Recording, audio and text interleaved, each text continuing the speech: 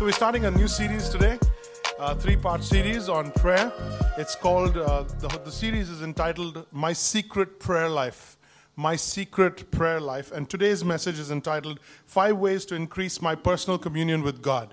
5 ways to deepen, increase my personal communion with God. Prayer is an invitation to a deeper intimacy with God. When somebody says to you, hey, can we talk?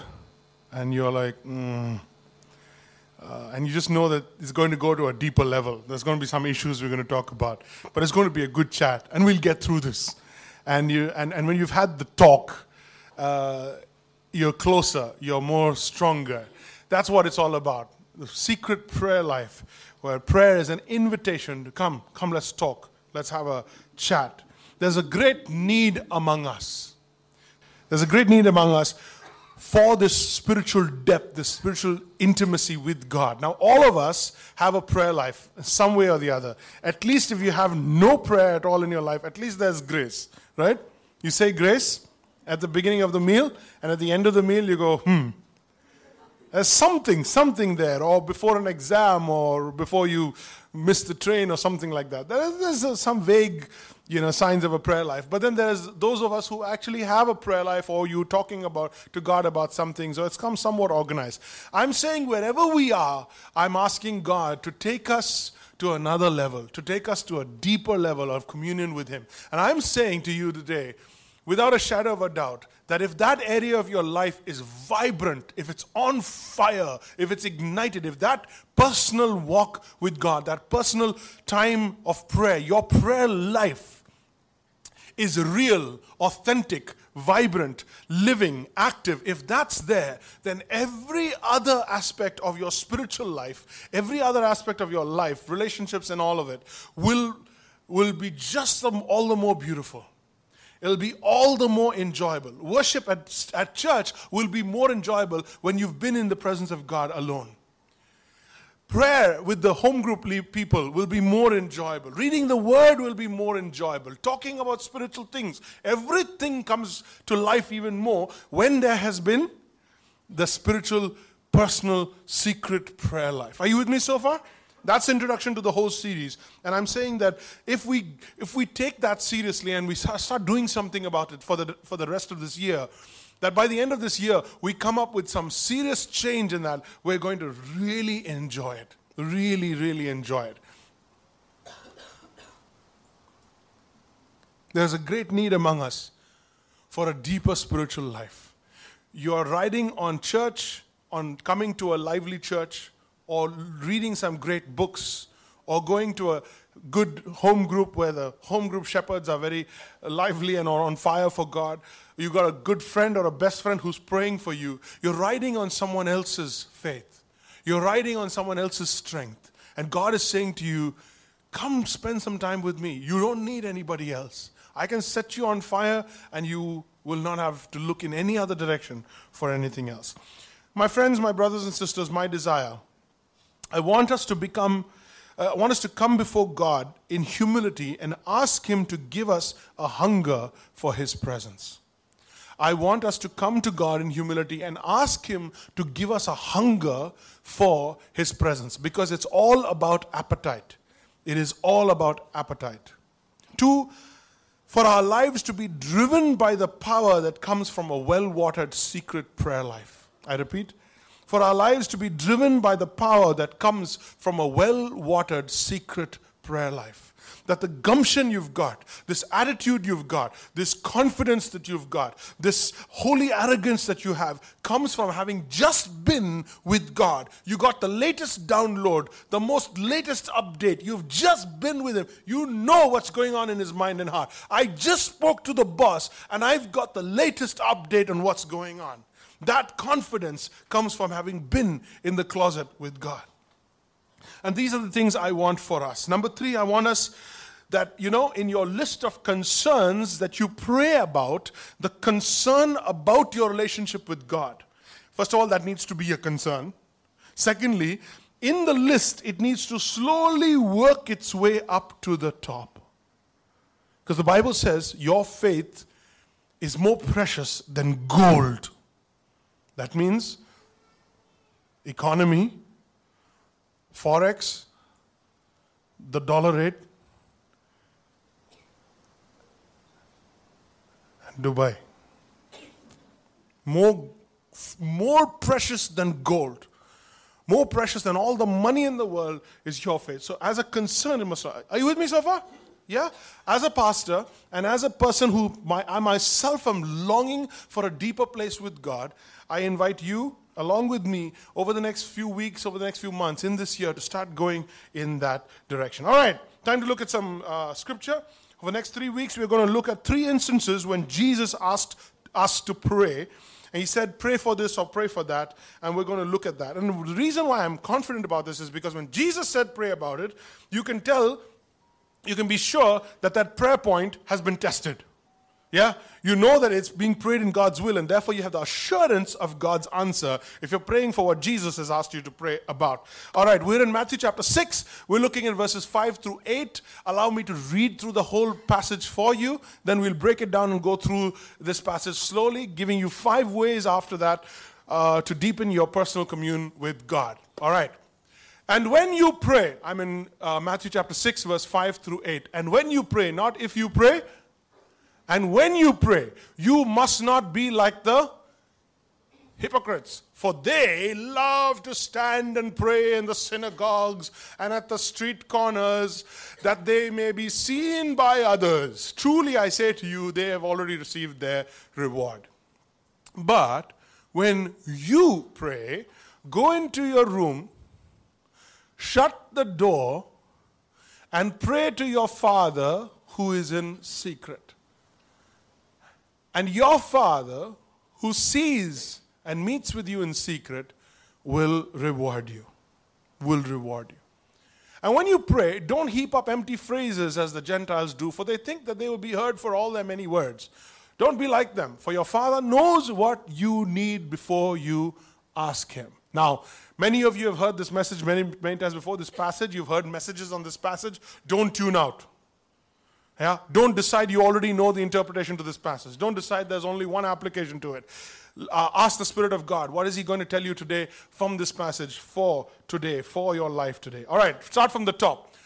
So you got the hypocrites. The hypocrites stand in public places because their spiritual life is on display in public. It's not in the private world. It's not in the secret closet. It's not one-on-one with God. It's out there for everyone to see. They're probably not talking to God in private, but they want the whole world to think that everything's doing great for them in their spiritual life. So on street corners, they stand, not kneel, they stand and pray so that people may see them. Ooh, all right. But here's the key phrase. He says, but when you pray, you're not them. He's not saying you're them. You are different. When you pray, this is what you got to do. Go into the room. Go into the room. He's assuming that you're going in alone. Yes? You're going in alone. And why should you go into the room when you are to pray? Because your relationship with God is private. Your time with God is private. It's just you and Him. It doesn't involve anybody else. Your time with God is private, so you go into the room. The second thing you do is you shut the door. You shut the door. So firstly, your time with God is private. Secondly, your time with God is protected. Protected.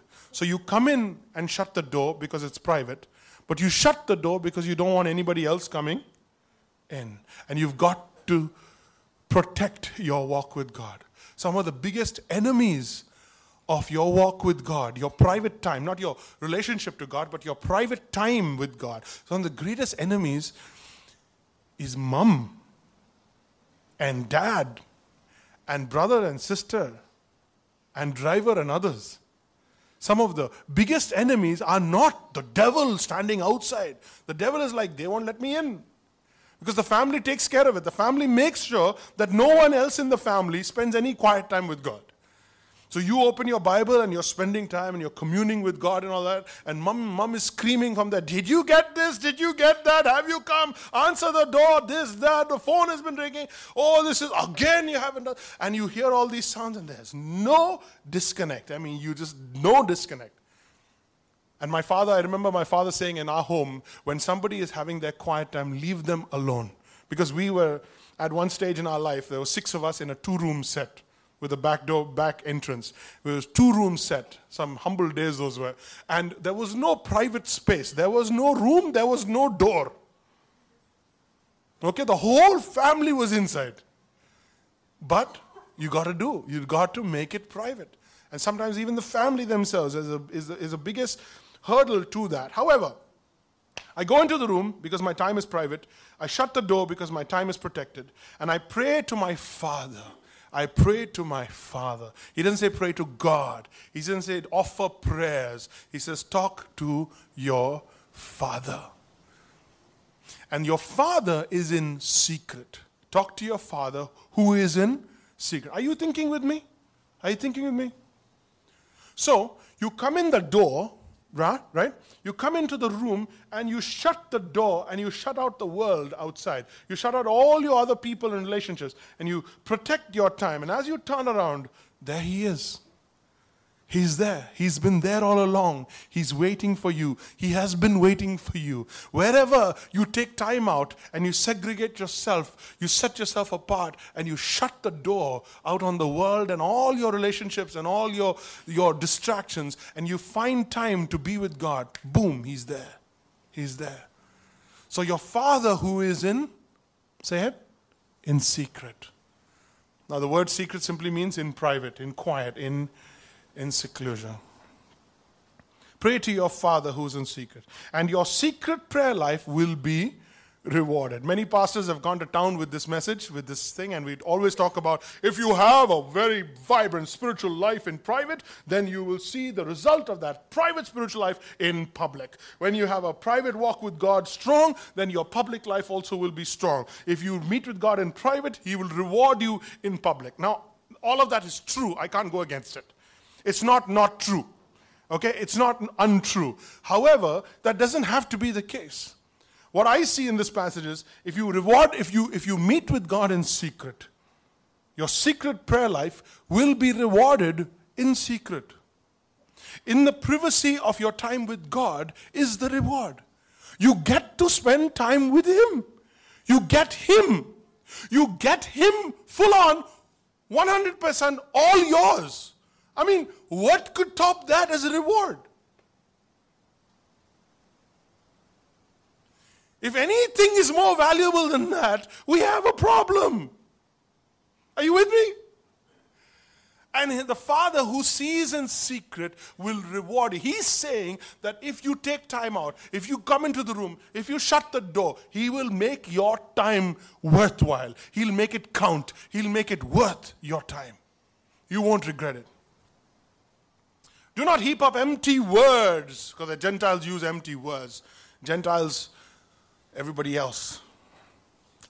For your Father knows what you want before you ask it. And then you go into the whole argument, hey, the Lord already knows what you want, so you don't have to say all your prayers. Then what's the point of praying? What's the point of telling God if He already knows what you want? That's not the point of this passage. The point of the passage is simply this. Many words, many words. It isn't your words that make it to His heart. It's not your words, the words of your prayer that make it to His heart. It's that you are praying that makes it to His heart. It's that you are in His presence. It's that you have shut the door. It's that you have taken time out. It's that you are committed to lingering in the presence of God that leaves you a healthier, more vibrant being. That is the reward. It's that you are dedicated to listening to His voice and being with Him that gets your prayers answered, not the words. The Gentiles, they think for their many words they will be heard. But you don't have to put many words. He already knows. You could be in His presence for 1 hour, not say a thing, and He'll still answer your prayers. You don't have to go out and say, oh, I forgot. I forgot. Now next time I'll only be Wednesday morning. Now I have to wait till Wednesday morning. This is not Indian bureaucracy. Come back next week. What a joy. What a privilege to be in the presence. And this God who rules the universe, who calls the world into existence, says, come, Spend some quiet time, private time. Your faith has been riding on the church, on the pastor, on some uncle, auntie, some preacher on God TV, some book, some author, too long. Your faith has been riding on something else, someone else, too long. It's time for you to take it one-on-one with God. And no matter where you are, you may not even be a Christian today. I don't care where you are. You can begin to start talking to God. And He will reveal Himself to you in private in ways that you have never known. I'm saying that your private time with God is even more important than coming to church. And I say that with full confidence, not afraid that you'll stop coming to church, because if you had your private time with God, you'll come running to church. Oh, what an amazing joy and privilege He's given to us. So if you want to set your prayer life, your personal prayer life on fire, if you want God to ignite it and bring it to life, here's 5 ways to do it. Here's 5 ways to deepen your prayer life. Are you ready? Number one, think about who you are talking to. So you shut the door, you come in, you sit down, okay? Let me tell you something you're not going to like. It's going to take you half an hour to 45 minutes for your brain to stop wandering. For you to stop thinking about who was that last text. You just heard the text. As you shut the door, you heard a text. The program, the agendas for the day, the screaming and shouting of the family members, all the worries of this day. It will take some time for all of that to settle down. And you need to recalibrate your view of God. You need to come before Him with a biblical perspective of who you're talking to. Some people have pictures with the most pathetic, insipid, sad pictures of Jesus. We don't pray like that. Most of us don't pray like that. But you've seen all around the religious community where they have pictures of Jesus, and He looks like He just got yelled at. Here He just got kicked out of school, was told to stand outside class 10. And who wants to pray to a Jesus like that? Who wants to pray to a God like that? Forget that. But what else? Jesus is my friend. From VBS days, Jesus is your friend. So you start talking to Him like He's your friend. But you know what? Let me tell you the truth from this pulpit. He's not your friend. Jesus is not your friend. You don't go to His Excellency Manmohan Singh as, "You're my friend." You may be president, you may be prime minister, but we're like, "You're my friend." No, it doesn't work. It does not work like that. It's not even funny. God is God, and He will remain God, and He will continue to act in the capacity of God. And if He has chosen, if you want to use that phrase, to call you friends, it's because the concept of friendship is that He tells you everything that is on His heart. That's why He says, "I have not called you servants, I have called you friends, because I tell you what is on my heart. I tell you what I'm going to do. I don't tell my servants what I'm going to do. I don't tell them what my plans are. I tell my friends." And in that capacity, He has called us friends, but we are not His friends. Jesus is not my friend. Don't go into presence with Jesus as a friend. When you go into His presence, the first thing before you start talking is to have a biblical view of who you're talking to. And as you close these eyes, spend time in His presence, you need to enter into His cathedral, into His throne room. You need to enter into, and you need to have a visual. It doesn't have to be idolatrous, but you need to have a visual of the magnificence of God. And that comes from the Bible. You need to open your Bible and you need to read through scriptures before you start praying and get from the scriptures who the God is that you're talking to, who it is that you're dealing with, what your relationship is with Him, whose presence you're coming into. You close your eyes and you spend some time in just quietness and wait for God to give you that visual. And then you see those massive, high-reaching doors creak open as your imagination helps you to come into His presence. And the saints of old and the angels usher you into His presence. And you walk down that long aisle on the red carpet, and you move towards this magnificent throne that you can barely see because it's surrounded with light, because He lives in unapproachable light.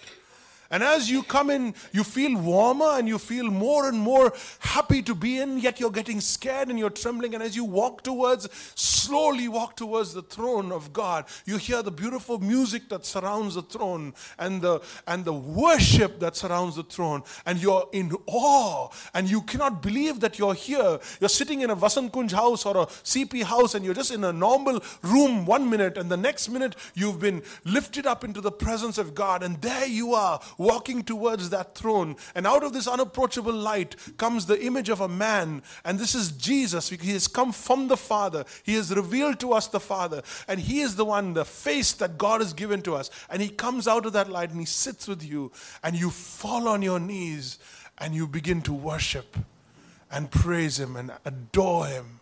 And you cannot believe you have been allowed into this most holy place. And then you begin to pray. And then you begin to pray. You don't go through that experience. You don't go through that mental exercise, that academic exercise, that spiritual exercise.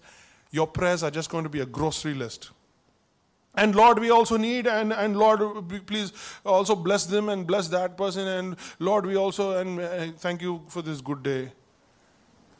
Amen. Your prayer life is reduced to a grocery list without the actual experience of knowing who you are talking to. And let me tell you, body language helps. Body language helps. As long as you're standing, you think that the person you're talking to is on the level. But when you kneel, it's a whole different story. And if you've passed 40, then your knees will remind you that you are a weak man. And as you spend time on your knees, you kneel. I mean, how long has it been since you knelt? It's a humbling experience, especially for men. Men, we must kneel. We should kneel. We don't kneel. And when it's been a long time since you have knelt, humility is robbed of you. When you kneel, you recognize you are powerless. It's a bodily expression. It is a physical expression of your surrender and worship of God. Standing and praying, sitting and praying, one leg on top of another, arms thing like praying. What is this? What is going on? You're like, no, God is everywhere. He's outside, He's inside. God is everywhere. I can be lying down. I can be reading my Bible like this. It doesn't really matter. I can put my leg up. I can do what I like. It doesn't really. What matters is the heart. Please, seriously. Who are you kidding? Who are you kidding? The more and more modern we get, the more and more disrespectful and irreverent we get. And we have lost reverence. And where better to see reverence than in the private room with God? Kneel. You need it. You need it. Declare His lordship in your life. Let yourself hear yourself saying, God, you are God, not me.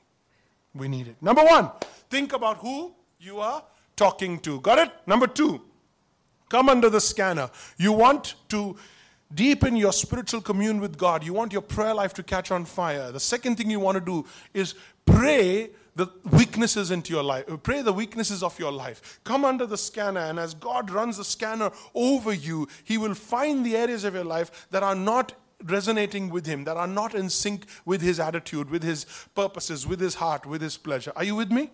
Are you with me? People call this, search me, O God, find my sin, and then they talk about repentance. I have a problem with that because I find my wicked heart is not always ready to repent every time I'm in God's presence. I'm here in God's presence because I love God. But there is sin in my life, and I'm not ready to let go of it right now. For the most part, I should be repenting right away. But oftentimes, if I'm really truthfully honest with myself, I'm not ready to let go. That relationship, that priority, that value, that attitude, I'm not ready to let go. But let me at least talk about it with God. Are you with me? Talk about it with God. God, I've had this attitude for a while toward this particular person or in this particular situation. It's not okay with you. I know you're ticked off with me about this, but can we just talk about it, please? I'm telling you, your spiritual life will go to another level when you start getting real with God. And let me tell you how spiritual victory happens, how victory over sin happens. When you're praying about your sin, you're praying about your brokenness, you're praying about these things, you realize victory takes time, that some sins, some habits, some priorities are removed from your life over a period of time. Victory doesn't happen overnight, just like the sin didn't come into your life overnight. You then begin to pray and ask God. You beg God to give you a holy hatred for the sin you're caught up in. So outside the room, or the secret room, you're involved in some sin in your life. Every day, everyone, somebody, there's always something in our life. Let's be real. Okay, I'm involved in this sin in my life. All right. And when I'm talking to God in person, in private, I talk about that and I say, Lord, I'm struggling with this. Even yesterday, you know what I did. Why do I keep falling in this area? Why? And every time I talk about it openly with Him, I ask Him to fill in me a hatred. Over there, I'm loving the sin. Over here, I'm asking God to give me a hatred for it. Are you getting with me? You getting what I'm trying to say here? Yeah, out there, I'm loving it. I don't care about. I just want it. I just want to do it. Over here, I'm saying, Lord, I don't like what I'm like out there. Give me a hatred. And then what God does is, He begins just by being in His presence. He begins to rub off on you. His holiness shines on you. And He begins to give you a holy hatred and a disgust, a taste. He's going to take the taste out of your mouth for that. You know, I gave up coffee. I loved coffee. I was like coffee every half an hour. And I thought I could never ever go off coffee. And now, the very taste for coffee has gone. The taste itself for coffee is gone. So now if you say, what would you like to drink? I'll say, give me a cup of tea. You say, but would you like some coffee? I would say, no. Or you say, oh, but I already prepared it. I already made it. I'm like, doesn't matter. I don't want it. I don't have a taste for it. That's what God does with sin. That's where spiritual victory happens. God gives you a distaste for it. You're not just, oh, I won't do, I really want to, but I won't do, You live like that, you go mad. You go mad. You need to get on in life, not having a desire to do those things. Wouldn't that be easier? Wouldn't that be easier? Like, let's say lying. Let's say lying, for instance. I love to lie because it gets me out of a lot of situations and it gets me ahead of things. Gets me ahead in my race in this life. But if I begin to develop a hatred for it, I will not have a taste, a desire to do it. I would much rather live spiritually without the desire than to have the desire and it's like, no. That's how you and I live.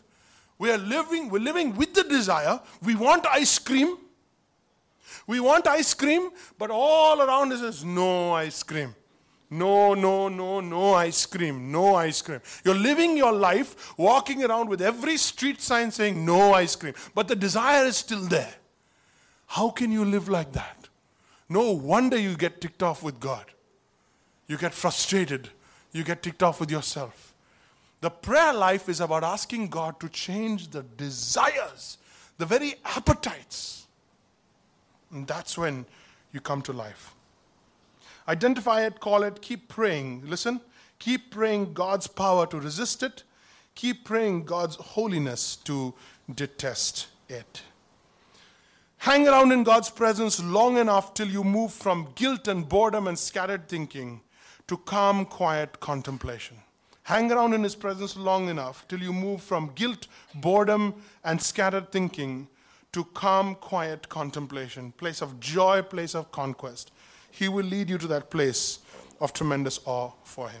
Number 3, ask God to increase your faith. Pray about your faith. Pray about your faith. Pray about your faith. It's the most important thing in your life. It's the most important thing in your life. There is a constant attack on your faith life. It is choked by the cares of this world. Do you remember that story about the sower? Yeah? You remember the story about the sower? The 4 soils. The sower went out to sow. And the first one was the pathway, the footpath. The second one was rocky soil. The third one was, so it was regular soil, but then there were thorns also grew up and then it choked it. Let's take the second and the third one. You threw the seed, you preached, and they received it with joy, he says. They received it with joy. That Sunday morning, Pastor loved the sermon, Pastor. Nice sermon. Monday, do you remember the sermon? Rocky soil. Rocky soil. That's why you have to keep coming back Sunday after Sunday. Nice sermon, Pastor. Monday, it's gone. I don't know where it is. Rocky soil. Didn't even take root. The second one is more interesting. Second one is good soil, but then the thorns grow up. The thorns choke it. So this gets you up to Wednesday. Sometimes even Thursday, depending on how good the sermon was. Okay? Gets you up to Thursday. Then what happens is, the worries and pleasures of this world, the passage says, begins to choke your spiritual life out. So by the time you come to the next Sunday, the fruit of the seed of the previous Sunday is choked out. There is an attack on your spiritual life. Your faith life is actually somebody's hate agenda. And you've got to take it seriously and make it your prayer point. There are times when you feel lulled into spiritual complacency from sheer busyness or through the constant company of unbelievers. You can just lie, just go to, your spiritual life can just go to sleep. You're not just being, it's not attacked out of you. It just slowly just falls asleep, like some of you are doing right now.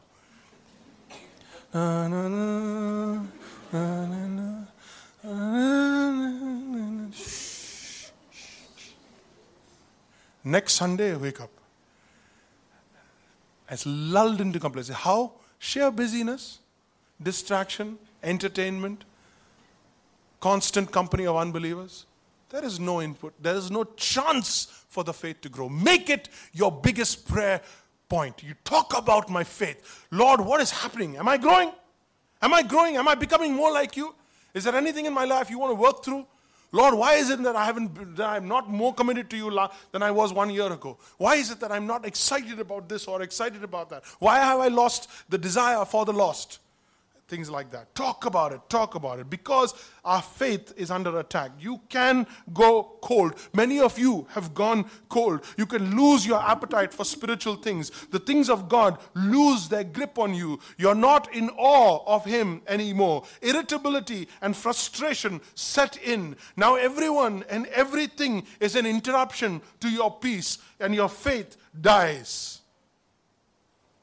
But God wants to reward you in secret with a thriving faith that will undergird your public life. If you respond to the tug of God in your heart for a deeper commune with Him, a desire to meet Him in the secret place, He will inject power and joy into your faith life. Number 4, plan. If you're going to meet one of the big officials of the government, if you're going to meet the principal, if you're going to meet an interview committee, you go prepared. You make sure that you have your thoughts sorted. When you go into the presence of God, we go on like as if God will take any nonsense. We don't think through it. We need to plan. We need to prepare. We need to break up our prayer requirements and needs so that every day we're praying for something specific. Did I lose you? This is about the time in the service where we want distraction. Yeah? You plan your prayer life. Have a little booklet. Plan what you're going to be praying about every day. And divide the areas of your life. Get coverage of every area of your life. God is hearing, caring. And lastly, spend time and not words. Spend time and not words. The more time and frequency you practice His presence, the more seriously He will take you. The more often you are found in that room, the more seriously God will take you. And the more often you're found in that room, the more hunger He will give you to be in that room. It's a sweet mix of insatiable hunger with complete satisfaction. You never have enough of God. At the same time, He is completely enough. You never have enough of God. Insatiable. At the same time, He is completely satisfying. It's all about appetite. Deep calls to deep. The Spirit yearns for the values and values the things of the Spirit. So, 3 B's. Number 1, Bible praying. Bible praying. Open your Bible and pray. Get a biblical perspective of who you're talking to. Let the Word become your prayer requests. The law of the Lord is perfect, reviving the soul. Bible praying. The second one is breathing praying. Breathing praying. So you're in private with God, but every day, every hour outside, you like the way you breathe. You are in unbroken fellowship with God. Give ear to my words, O Lord. Consider my sighing. Consider my sighing. The Hebrew word can be translated for meditation or sighing, breathing. Consider my breathing prayer. Lord, constantly be in communion with me. And thirdly, bulk praying. Take everything to God. Take absolutely everything to God. The plans of man are plenty, but God is the one who gives the increase. It is the Lord's purpose that prevails. So bring everything to the Lord. And 3 B's. Number 1, Bible praying. 2, breathing praying. 3, bulk praying. May the Lord bless you. I really hope this doesn't stay a sermon. I hope this becomes one of those, I'm going to do something about this. And I hope that next week you'll have something to say about it. Next week we'll talk about praying for those who persecute you. Relationships in our life that are conflict issues that God has said, don't fight it, pray about it. Hi, I'm Jeremy Dawson, and if you liked what you just saw, if it was a blessing, then hit the subscribe button. Come on, you can do it. Hit the subscribe button, hit the bell so that we know you want to hear from us. Lots of videos coming your way, songs, worship, encouragement. Come on, subscribe. Let's take this forward and share with somebody you might know. Write a comment in the section below. But let's see you guys again. Come on, subscribe.